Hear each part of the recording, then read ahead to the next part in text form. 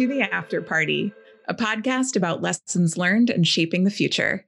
I'm your host, Raven Bonnewell. And today with me, I have Sheila Storr, professional life and leadership coach, licensed clinical social worker, and founding member of Luscious Mother, and also Elena Areco Bridgman, who is a professional certified coach and the chief administrative officer of Luscious Mother. Welcome to The After Party. So good to be here. Thanks so much, Raven. Absolutely. Thank you for having us. Yeah, thanks for being here. I'm so excited to talk to you both. Yay, the pandemic is almost over. Almost. Oh, thank goodness. What are you all most excited to do now that things are opening up? I am most excited to meet friends for lunch. I know it's a silly, simple, small thing, but is what I have missed most is just getting together with friends midday and having lunch together. I really miss that. Yeah. Oh my gosh. Me too, Sheila. Is there somewhere that you're going to go for lunch when you? Yes. I'm going to Purple Cafe and I'm having their salad because it's fabulous. I'm in Seattle. All you Seattle people know what I'm talking about. Amazing. Nice. Raven, I am most excited about, it's actually, while I love to eat out and have people to my home, which are things that, I'm excited to do, I think the biggest thing is traveling again and, taking adventures with my family outside of our country and inside of our country. And that's really what I'm most looking forward to, for sure. Thanks, Elena. Do you have anything planned or anything that, kind of is percolating in the back of your mind about where you're going to go? Why, yes, I do. My family is going to be taking a trip to Costa Rica at the end of June, and we'll be traveling for about 2 weeks. And I'm really excited because that's where my husband and I honeymooned almost 19 years ago. We get to share it with our little ones now. Wow, that's incredible. I'm so excited for your trip. You have to tell me all about it. I will. I'm not going to lie. I'm a little nervous. We still have to get travel insurance and all the things, COVID tests set up, but we are really, really excited for the opportunity to be able to leave again, and feel safe and know that we're going to be able to travel and take care of scratching our itch of getting our travel, but also take care of being safe, in this time. Yeah, absolutely. Well, enjoy it. I'm glad you get to scratch that itch. Sheila, I'm so excited for you to go to a restaurant again and be able to have that midday lunch with your friends. Oh my gosh. Too.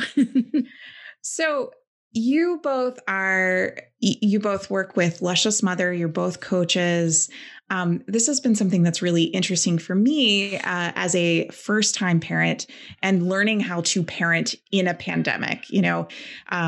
Pretty much coming out of the pandemic for me seems brand new, and I'm learning how to do everything again because my 1-year-old now has never really met another baby. We've never been around other, families because of how, we potted with our family, my parents and my husband's parents.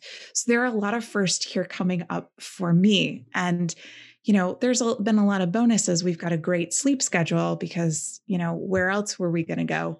But, there's a lot that is, going to be a little crazy for me. And you two have been working with Luscious Mother and coaching moms and parents. And I'm curious what you saw happen with parenting during the pandemic. What were the challenges or maybe even the immediate rewards? How did parenting change? Yeah. And I'll take it to start. This is Elena for those listening at home or on the road or whatever you're doing. Anyway, we've seen it in the headlines. We know that especially for parents and moms that are working, that it's been a struggle.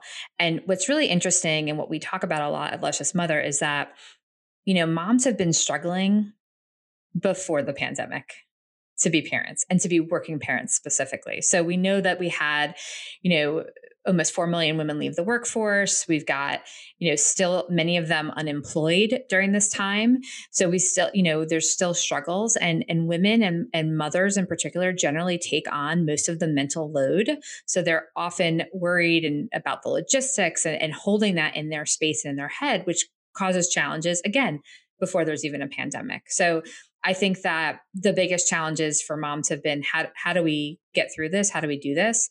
And I'll share a very personal story. When this hit, I had my first panic attack and a series of them, because I couldn't imagine how, the way we had been going with working and, two people working and having really big jobs and, even having the support that we did, how we could do it with the kids at home. So it was really, really challenging. And it had us figure out how to. And I think that many families had, different types of challenges. For those that had little ones that were at home, that's obviously different than me having my 8 and 10-year-old at home, because my 8 and 10-year-old, while still needy, are not as dependent as a baby would be. Going back to your example, Raven, having an infant at home is very different. Eventually daycares opened up while my children were still at home, where my counterparts who had infants were now sending infants to daycare. So, there's been challenges along the way with that. And, I would say some of the biggest and most immediate rewards were that we had to be creative and think about things differently. As parents, as working parents, we had to get scrappy. And it really, I personally depended on my extended family and had help move in. And we quarantined together so that we could figure out how to do it. And I know that's not a luxury that everyone has. I was very fortunate to have other family in town, but that is, some of the ways that we overcame it. And we got scrappy and we depended on our village.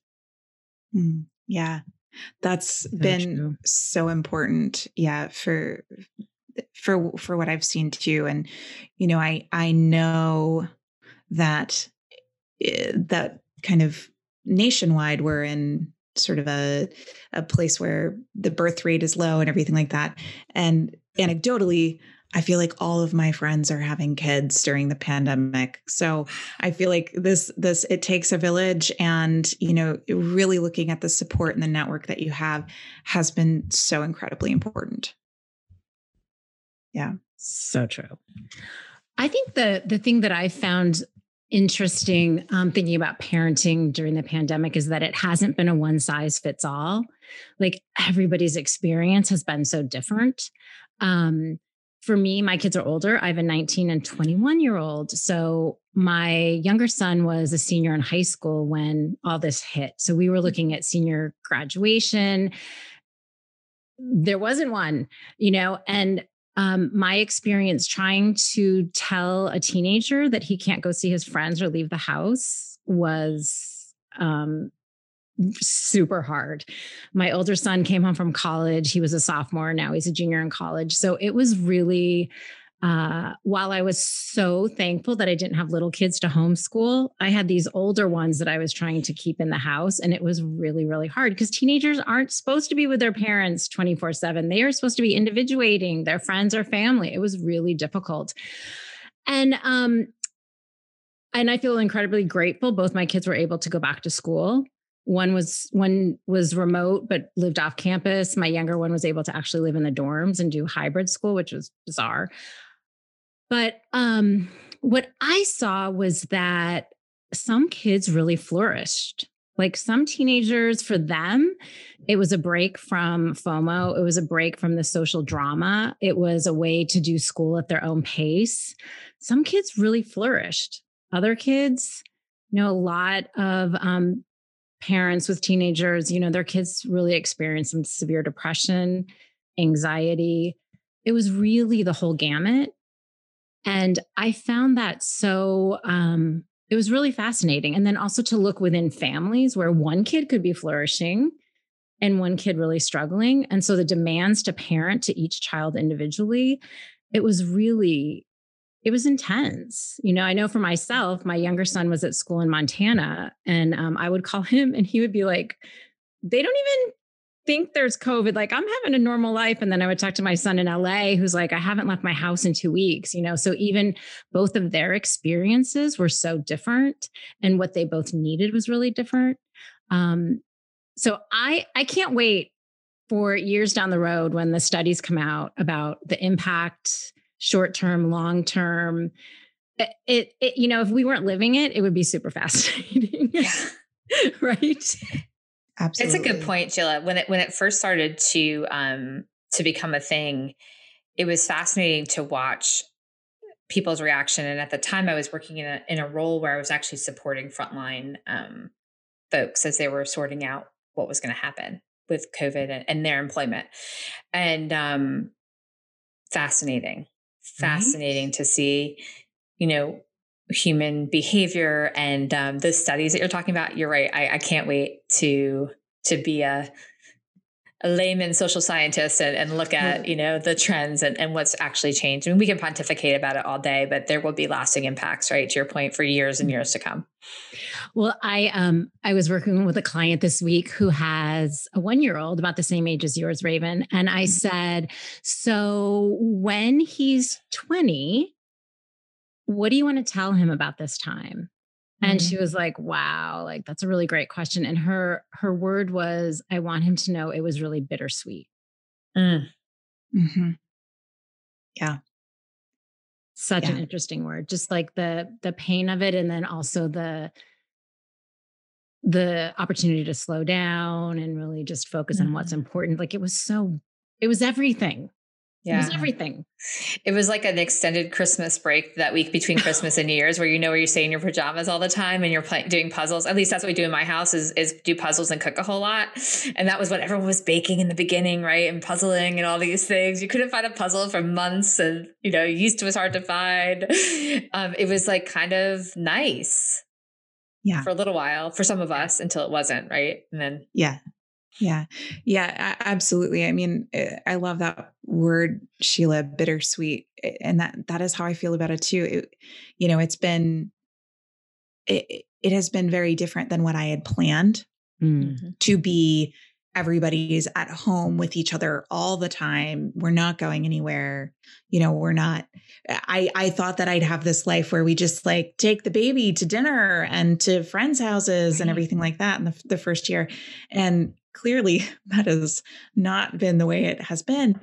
But, I found that I really love all of this family time. I love that, y'all, my daughter, she goes to bed at 5:30. She wakes up at 7:30 in the morning. What? Wow. Oh my gosh. I know. And it's amazing. And so many people have the same reaction of, what? And she's been doing this since she was like 5 months old. So we've had an incredible sleep schedule, but it would not have been this way had we been, trying to go to dinner or, going out in the evening. We would have kept her up, or, can you sleep? How can you sleep in the stroller in the car seat? And we really just haven't had to experiment with it. And so we have this, this great routine. And frankly, I found that I love it. And that's not to say that I will lose my social life completely, because I find that I'm a very social person. But, there is something of, wow, I really don't need all of the things that I thought I needed to make me happy. And me being with my daughter and my husband in the evenings and things like that, like, it actually really sources me. Mm-hmm. Yeah. Well, I think one of my favorite pandemic things is waking up on Saturday morning and thinking, I don't have to go anywhere. I don't have to feel like a hermit because I don't want to have people over, or I don't want to go anywhere. Like, I can't. So I get to just plan my weekend and do, hang out with my husband, take a stroll, maybe go for a drive. Like, it's been great. And I'm already starting to kind of feel that pressure again of like my husband said to me this morning, do you want to have people over? And I was like, why would you want to do that? Like, it's like starting again. Yeah, we've had that too. We had an invitation to go to a baseball game And I love going to baseball games in the summer. You know, we're in DC and we've got the Nationals, and you know, I've found it sort of in my adulthood that I love baseball. And I kind of went, oh, I mean, I kind of do want to go to a baseball game. And if I say yes to this, does that open up everything? Do I have to say yes to everything else? And, you know, it was just a really interesting way to look at it because, you know, I did want to go sort of. We've decided not to because, you know, they're kind of opening the stadium to everybody. And I don't want to be with that many people right now. But when I thought maybe it was going to be restricted ticketing, I thought, gosh, you know, I would like to go. But my goodness, does this mean I have to say yes to all of the social things, you know, for the rest of the summer if I say yes to a baseball game? And I thought, gosh, you know, this is not how it has to go. I can still be selective and I can actually say no to things. It doesn't have to be a free for all. Mm-hmm. You just described, I think, what I've been feeling that I haven't been able to name. Like if I say yes to this one thing, then the floodgates are open and I have to go back to how things were. Mm-hmm. I get to choose. I like that. Thank you. It's like this idea of like being like laser focused on the most important things and like choosing them instead of them choosing you, which is sort of the default behavior that I think many of us were in prior to this time, right? Like, well, I have to go because I was invited to the baseball game. Actually, you don't, right? And you don't have to do the other thing that you get invited to do. It's really interesting. And as we were looking at, you know, having conversations about this conversation, Raven, I thought about, you know, the fact that like I basically Marie Kondo'd my life, like really got intentional about everything that's in my life and up to including changing my job and my home and getting down, you know, going down one car. You know, I think there was like this concept. Everyone was sort of like looking inwards and getting really intentional about what was most important and then removing the things that are not. And I think that we can start to do that as we look ahead with what we say yes to. I love that you said you can say no, like that's your boundary. Like you get to say no. You get to choose where it is, where the line is, or maybe the line changes. You get to say. Oh, I love that. The line can change. The line can change. I feel like the line's one of those, you know, little yellow lines in a football game that you can only see on TV. Yes. Yes. That's the 10-yard line, you know, the play line. Yep. Yes. Yeah. You're right. It can move and you only see it when it's on TV. That's right. And I think it's such a great opportunity for families too, to sit down and think like, you know, to really ask their kids, what do you want to go back to? Like, do you want to do all the sports? Do you want to do all the music? Like, what is it that you really want? Because I think that a lot of times we, especially when our kids are younger, we put them in 80 million things thinking that we should, or because their friends are or whatever. And I think that is just such an opportunity to get to what you were saying, like Marie Kondo it, like, what do you really want to do? What brings you joy? The other stuff is, we can let that go. Absolutely. Yeah. Well, you know, we're sort of getting to this, but I'm curious what you see, you know, will change either in your life or what you see maybe shifting in parenting, you know, culturally, as we move out of the pandemic and into, you know, whatever normal is again. What will change? Yeah. Inside my home, for me personally, I've already shared, I completely upended my life in the last 6 to 8 months. So it's changed. But some of the really cool things that have changed and we will continue to have. One is that we now sit for dinner every day of the week together as a family. Now there might be other people added because that's still part of the way it is in my house. But for a long time, it wasn't always that way. You know, the kids always ate at a certain time, but it wasn't, you know, my husband and I were not always there depending on our schedules. We will always eat. Now, eventually there might be 1 or 2 nights we might miss, but we will continue to, I would say 5 out of 7, sit and eat together. And we started this wonderful tradition at dinner where we talk about our high, low, and buffalo for the day. The high was the best thing, the not the least best thing. And then the buffalo is the thing that surprised you. And then we added gratitude to it. And actually another luscious mother taught me the first part and we added the gratitude to it. as time evolved, and we shared that every night. And then we sit down and watch a TV show together, which is something that we never have done. And we started doing, we've worked through some different series, and now we're on Downton Abbey, and it's amazing and we love it. And so good. It's so good. And so like, we'll continue to do this as a family. It's been, it reminds me of my childhood when we would sit as a family and watch the program that was on at 8:00, and then we'd have to go to bed. Like, we can do it on demand now. So it's a little different, but like, this is stuff that was missing before. Mm-hmm. And I didn't even realize it was missing, and we will carry it forward for sure. That's great. I am also watching Downton Abbey again. I'm in season 6 and excited for the movies afterwards. Me too. We'll have to compare notes, Raven. Yes, please. Sheila, how about for you? What do you think will change?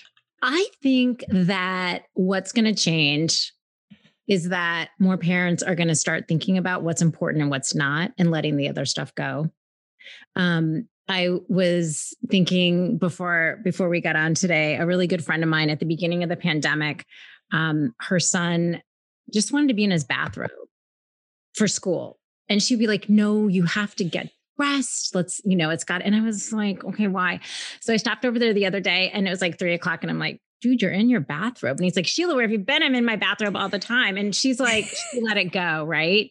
So that's just an example where I think it's like, I think one of the big takeaways is like what's important and what's not. And so many of the things that we get wrapped up in aren't important. And for me, being on the other end of parenting where my kids are now in college, I can look back at so many things that just didn't matter. And I love to share that with some of my clients. Like, it's going to be okay. Like, what can you let go of? Jimmy will eat with a fork someday. Like, I promise you, he will eat with a fork. Sheila, my mom used to say, when I would get really stressed about one of my girls not potty training, she's not going to go to kindergarten in her diapers, Elena. I promise you she won't. I was like, but what if, she's not going to go to kindergarten in her diapers. Jimmy will eat with a fork. That's really great for me to hear, because, we're trying to transition to a cup and not a bottle right now. And, Eland will just kind of tilt her head up and like, hello, put this thing in my mouth. I'm going, can you hold it, Mike? And that, yeah, she will eventually hold the cup and drink out of it. Yeah, when she wants to. She will not make you feed her with a bottle when she's 16. I promise. If she does, Sheila, I'm coming back. You are to find me. You promised.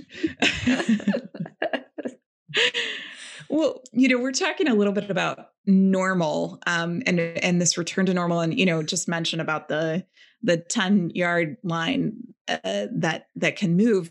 What do you see as far as what defines normal, or how will we know when we've gotten there? This is so funny. I have a very interesting relationship with normal, Raven. I'm like, what is normal anyway? And I think, the way I've been thinking about it is, what's your normal? So you family, you parent, you child. And what I mean by that is more like, what's the thing that's going to have you feel like you have a structure, you feel safe, you feel productive, you feel cared for. And that's what it's going to be. I get that, like, in the bigger picture, in the more macro environment, there's like a bigger definition, but that's like what I'm thinking about. Because when I think about what I can control, I really can't control what's out there, out in the big bad world. But what I can control, I don't mean control like that, but what I have influence over is what's happening here. So for me personally, and for the families I'm working with, it's establishing what you want, what you see, and creating it so that it fits the needs of your own family. Mm-hmm. I love that. Yeah, I would just tack onto that exactly what you said, like, what is normal? And everybody's version is going to be different, because everybody's kids need different things too. I think about just with my kids, they're so different, and I parented each of them the same and totally different. So it's like what my one kid's normal is wasn't my other kid's. Like, and that's the beauty of parenting, is you get to figure out what works for your family. And it's also hard because that's where we get into comparisons and shoulds, and, the family next door doesn't do it this way, but it really is just that intention intentionality of figuring out what works for you, what works for your family, what's best. Yeah. I just need to add, Raven and Sheila, that my kids go to Montessori school, and there's a lot of emphasis on inclusion and being diverse and being a free thinker and to they told us, like, let your kid wear whatever they want to wear to school. When I sent my 4-year-old in, I was like, huh, what does that even mean? But I say that because, my daughter will actually relate to herself as being weird and that being a really cool thing. And so when I think about, not that normal and weird have to live on the same continuum, but like, it kind of makes me think about it being like just something completely different. It's weird is whatever you want it to be. Normal is whatever you want it to be. And it's however you really want to hold it in your heart. And for my daughter, being weird, she wouldn't want to be normal. She wants to be weird. And I'm like, yes, do you, girl. You do you. Be weird. Wear stripes and polka dots and, green hair. Whatever works for you. It's all good. That's so awesome, Elena. Oh my gosh. Well, as parents out there who are listening to this, are starting to figure out what their normal is and what works for them. What recommendations do you have for those parents that are maybe looking for balance or looking at what normal is as they move into the after times? I would say that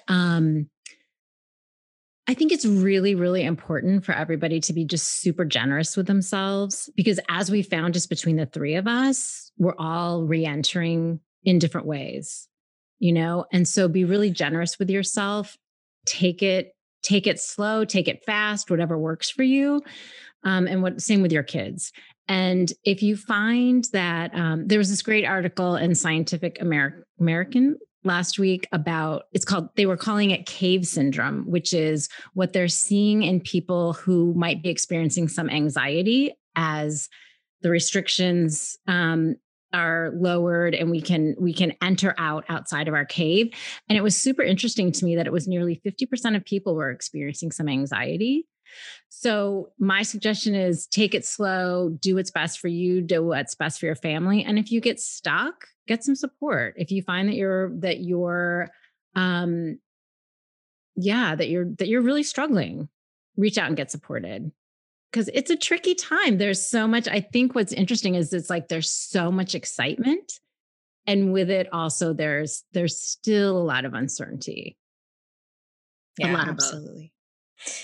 Yeah, I would add that there's an opportunity to do it in partnership with your family. And what I mean by that, Raven, is,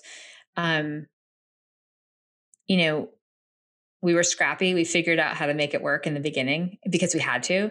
The cool thing now is that we don't have to, and we can create it more. It doesn't have to be such a reaction, and we can be intentional about it. In fact, so Luscious Mother does a number of free, we're calling them campfire chats as we prepare for summer. And a few weeks ago, we did this great exercise where we had the moms that join us think about their summers past, like their highlights, what they loved about it, and then make a vision of their future summer.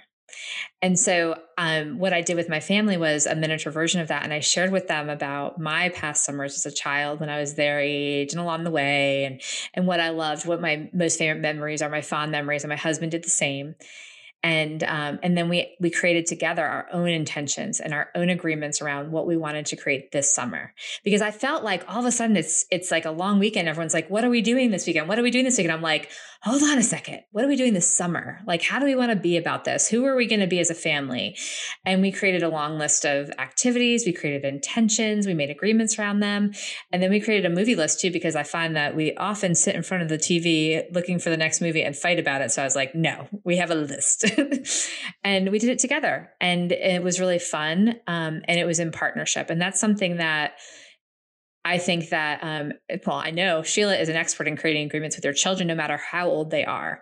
So this isn't something that's just for, those of us that have elementary school kids or older. Like, you can actually do this with younger children too, at least when they speak, I think, right, Sheila?